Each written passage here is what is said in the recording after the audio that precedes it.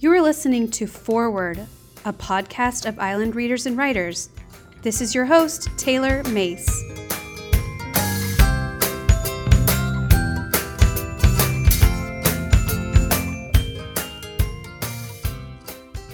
I'm here today with Maine author Maria Padian, who is the author of 5 books for teens, including Out of Nowhere, which Island Readers and Writers has used in programs in the past, about inspired by the Somali migration to Lewiston. And Maria is out now with her latest book for teens, How to Build a Heart. Maria, thank you for joining me. Thank you for having me. How to Build a Heart came out this past January, and we had hoped to have a book launch with Maria. We had scheduled to have a book launch with Maria at the Jessup in Bar Harbor, but unfortunately it got canceled once due to winter weather and the second time due to COVID. So I feel very lucky to have Maria at least on Zoom with me today. Now, How to Build a Heart is a coming-of-age story about a young girl dealing with several issues. And I was hoping that, Maria, you could share a little bit about your inspiration behind this character and this story. Okay, thanks. Well, again, thank you very much for the work that Island Readers and Writers does, reaching out to so many kids, and thank you for including me in my work here.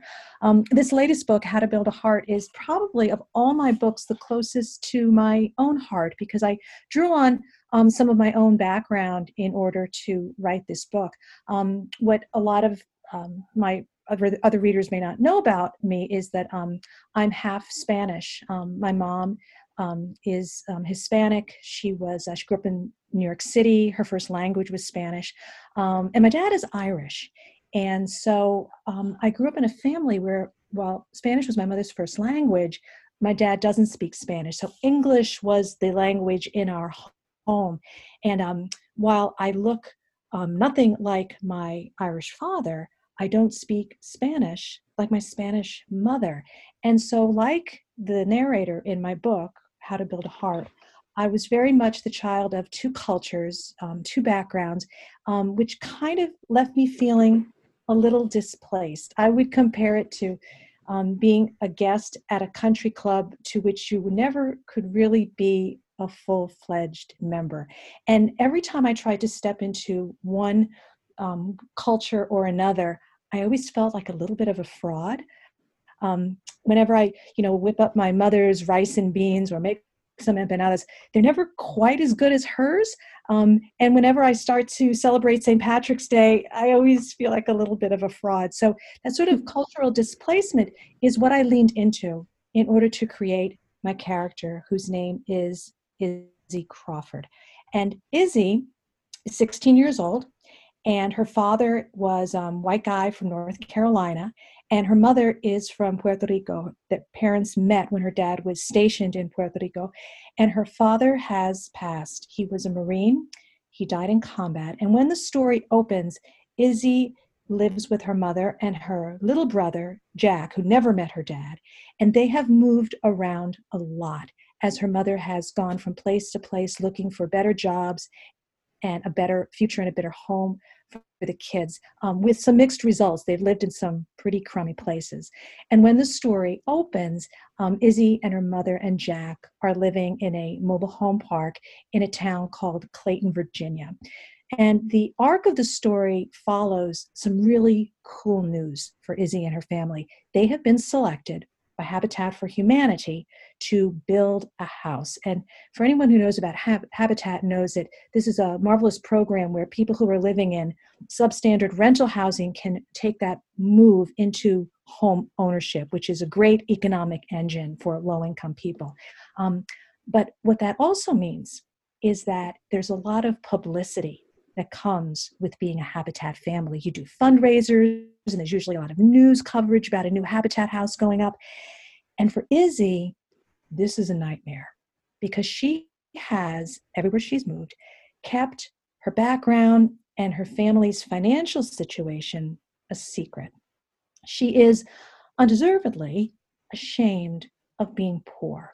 And so wherever she goes, she hides a lot about that from her friends. And now, while this Habitat house is going to be the realization of a dream and the permanence that she's longed for, it also threatens to kind of rip the Band-Aid off these secrets that she's been keeping.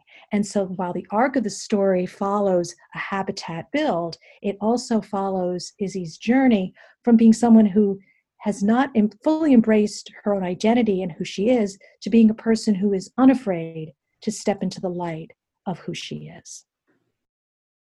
She also faces some other teen issues, such as a love triangle and issues, friendship problems.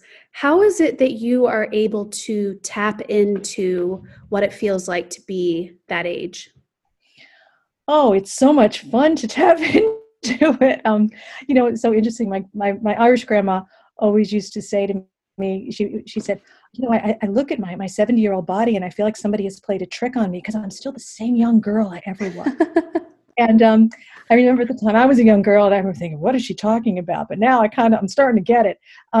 We can always lean back into those feelings that we had when we were teenagers. And what's so fun about writing young adult fiction is I can lean back into those feelings of when I was a teen and those things that were so important at the time, but with some adult perspective. So that's been really what's been fun for me, writing books for young adults. I also am somebody, I really like teenagers. And I also love the way teenagers read. I don't know about you, but the books that I read when I was a young person have just emblazoned themselves on my heart. I can remember them. I remember the illustrations. I read them again and again. The adult books that I read now for my book group, I have to kind of scratch my head sometimes to remember what I recently read.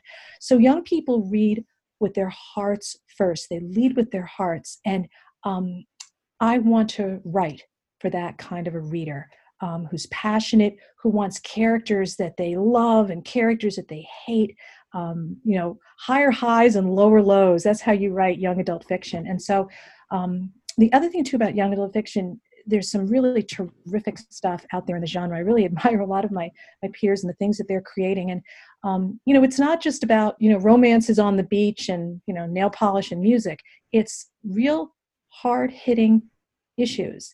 And taking it on in a way that appeals to young people, I just find challenging and really exciting, really, really exciting. So it's been a lot of fun for me. What are some of those books that you read as a teen that stuck with you? Oh, goodness. Well, I always loved historical fiction. So one of my favorite historical fiction books was Johnny Tremain. It just brought the American Revolution alive for me. Another one of my favorite books was The Witch of Blackbird Pond. I remember Lisa Brighton Dark, and I remember a book called My Sister Mike about a girl who was a real athlete and everybody wanted her to be more ladylike. I came of age during the women's movement. So a lot of stories about girls finding their voices and stepping out. And I grew up in a time where if a girl was a good athlete, people used to call her a tomboy. I mean, what kind of a word was that, a tomboy?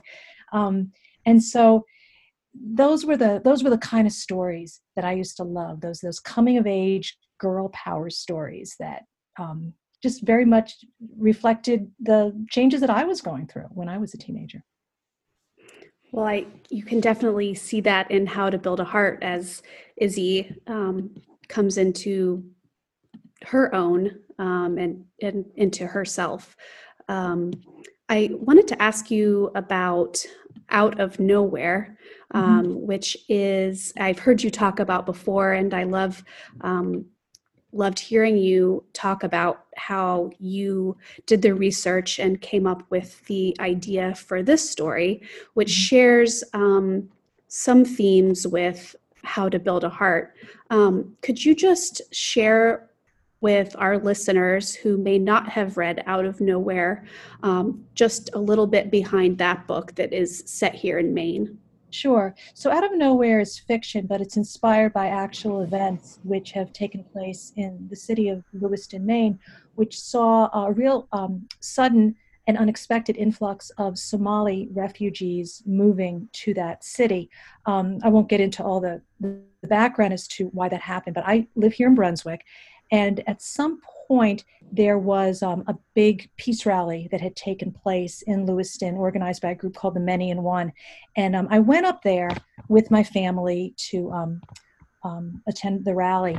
And while I was there, Somali teenagers who were attending Lewiston High School at the time got up and spoke, in front of a massive audience of maybe 5,000 people. They're up at a microphone reading from cards because their English wasn't very good. And they told their coming to America story and what it meant for them to leave refugee camps and come to a place where they were free and could get an education. And coming from my background, where all my grandparents were immigrants, the coming to America story was very much a part of our growing up and our identity.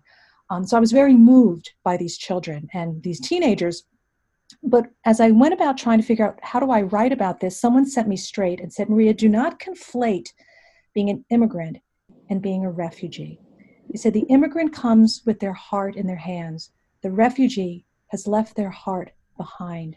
And these children had experienced, universally, they had experienced incredible loss and trauma, in many cases violence that they were recovering from. So I had to be very sure to understand what their experience was before I could even begin to write about it. And what I ended up doing was going to Lewiston. I was very fortunate to be introduced to a number of teenagers at Lewiston High School, both like native Maine kids as well as Somali new arrival kids. And they told me their stories about what it was like to be in their high school, and particularly what it was like to play soccer together, because this was the phenomenon that had taken place at Lewiston High School with all these new kids. They were fantastic soccer players, and they tried out for this team and elevated the level of the game and transformed Lewiston soccer to the point where now that soccer team is almost always a contender for the state championship in Maine. So that was kind of the hook that I used when I wrote the story. The story centers on the friendship that develops between a Somali boy and a Maine boy who play soccer together. But I based the story on real interviews and experiences that I had with kids from Lewiston who shared their stories with me. Out of Nowhere is a wonderful book, and it shares some themes of diversity and racism that are also present in How to Build a Heart. And I was hoping, Maria, you could speak to that. It was interesting. There's a real movement in the kidlit world. What do we call it? Hashtag Own Voices, where they really are encouraging more writers of color to tell their stories, write their stories. I think we're starting to see a lot more of that even now coming out of the Somali community with Abdi Nur Iftin has come out with a marvelous memoir called Call Me American. It's now available in paperback, and he's writing a young adult version of that. When I was writing Out of Nowhere, I took great care to not write from the point of view of a Somali narrator, because I didn't feel that I could authentically tell the story from that point of view. My narrator instead is a white 18-year-old Maine boy. At the time, my son was living home, so I felt like I sort of heard that voice in my head a lot more clearly. And for How to Build a Heart, I felt very comfortable writing from Izzy's point of view as a girl who is half Spanish and half Anglo, because this was something I felt very much was part of my experience. What I would say is that we talk a lot about children finding books and seeing books that have mirrors and windows and sliding glass doors. This is not anything I've made up. This is another writer who has coined this phrase. And this is so children can see books and read books where they recognize themselves, they see opportunities for growth, and they see ways out into another world that they can grow into. And so I think the more and more we can find books that feature diverse characters and that are written by diverse authors, the more our own children who are not from those kind of backgrounds are going to learn, and they're going to be able to empathize with communities that they don't see every day. I think that when we talk about racism, particularly, what I've done in How to Build a Heart is I've painted, I think, with a little bit more of a light stroke than I did in Out of Nowhere. There's one section in particular in the book where Izzy is at a cookout with her white boyfriend, and he has a neighbor who really worked very hard against Habitat for Humanity locating new homes near their big McMansions out in the suburbs of Clayton, Virginia. And what Izzy is very troubled about is that even though this man is clearly, what she can tell is he's a racist, that her boyfriend's family doesn't bar him from coming to their home and going to cookouts in the backyard. They tolerate him and they argue with him, but they just sort of say, oh, what a jerk. And Izzy is standing there, and her feelings are such that calling him a jerk isn't enough. And she's trying to understand how she feels about this, that this boyfriend and his family, who she loves and admires, are not responding and feeling the way she feels about these racist comments. And the way she describes it is that the racism is subtle. It's like smoke. It's like something you smell. And that it's not always something you can easily just grab and name and see it. But because it's something you smell, what she realizes is they don't smell it the way I do. I'm downwind of it, and they're not. And it was a way that I was trying to dramatize or and capture for students and for readers how this might feel. Again, without revealing too much about my own background and things that I had seen go on in my family, it was something that I had seen and experienced myself. And again, I think that the way that we build bridges is by creating stories and building empathy through stories. And so hopefully I've done a little bit of that in Out of Nowhere and with this new book, How to Build a Heart. Well, absolutely. And not only are these two just wonderfully written stories, they also have these deep layers that can be introduced to teens and even adult readers. And so I really recommend reading Maria's books. Maria has agreed to read a little excerpt from How to Build a Heart. So we're lucky to have the author reading her words. So thank you. I'm just going to read the first couple of pages of the book. And when the story opens, Izzy is in a car with her girlfriend, Roz, who lives right across the street from her. You do realize you're a stalker, right? One corner of Roz's mouth curls up, her version of a smile. A full-on smile is rare from Roz, not that I'd see one now. I speak to her profile as she powers her mother's rust bucket of a car along the winding roads of McMansion land. She's intent on her target and keeps her eyes focused forward. Yeah, Izzy? She says. So what does that make you? Great question. And not without a little edge. Roz's comebacks are razors. I'm not half as sharp, so I don't say what pops into my head. Mommy's voice, in Spanish. She always doles out her wisdom and warnings in Spanish, even though she knows my Spanish sucks. Dime con quién andes y te diré quién eres. In other words, tell me who you're hanging out with, and I'll tell you who you are. Which is code for, I don't like your friends, Isabella. Which translates to, especially Roz Jenkins. Which is muy inconvenient since Roz is my best friend and lives across the road from us. Instead of a comeback, I make my best innocent face. Me? Just along for the ride. Roz laughs this quick punch of sound. Like the smile, a full-on laugh from her is rare. Accessory to crime, more like, she says. I throw my hands up in surrender. Honestly, officer, she said she was just giving me a lift home from school. I had no idea she was hunting hot guys.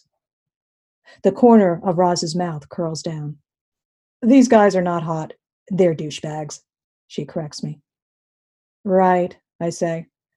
I'm just curious, is all. Obsessed, more like. I don't bother to argue. What else would you call our latest detour into the outer reaches of Clayton, Virginia?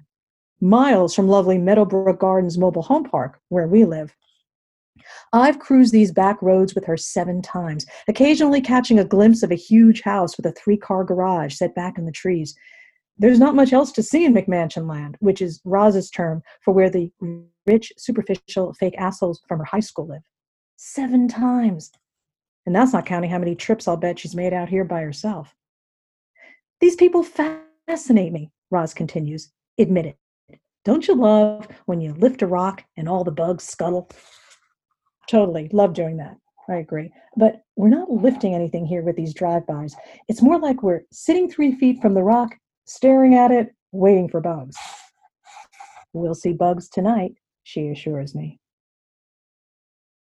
I think I'll stop there.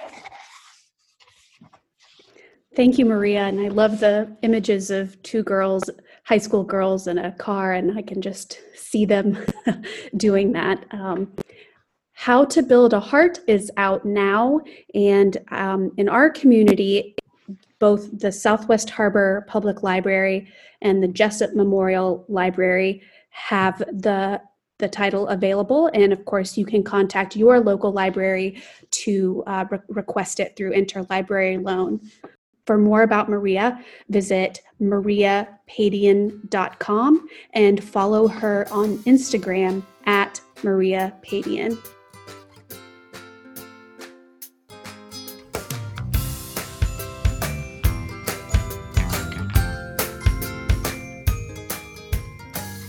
Thank you for listening to Forward, a podcast of Island Readers and Writers.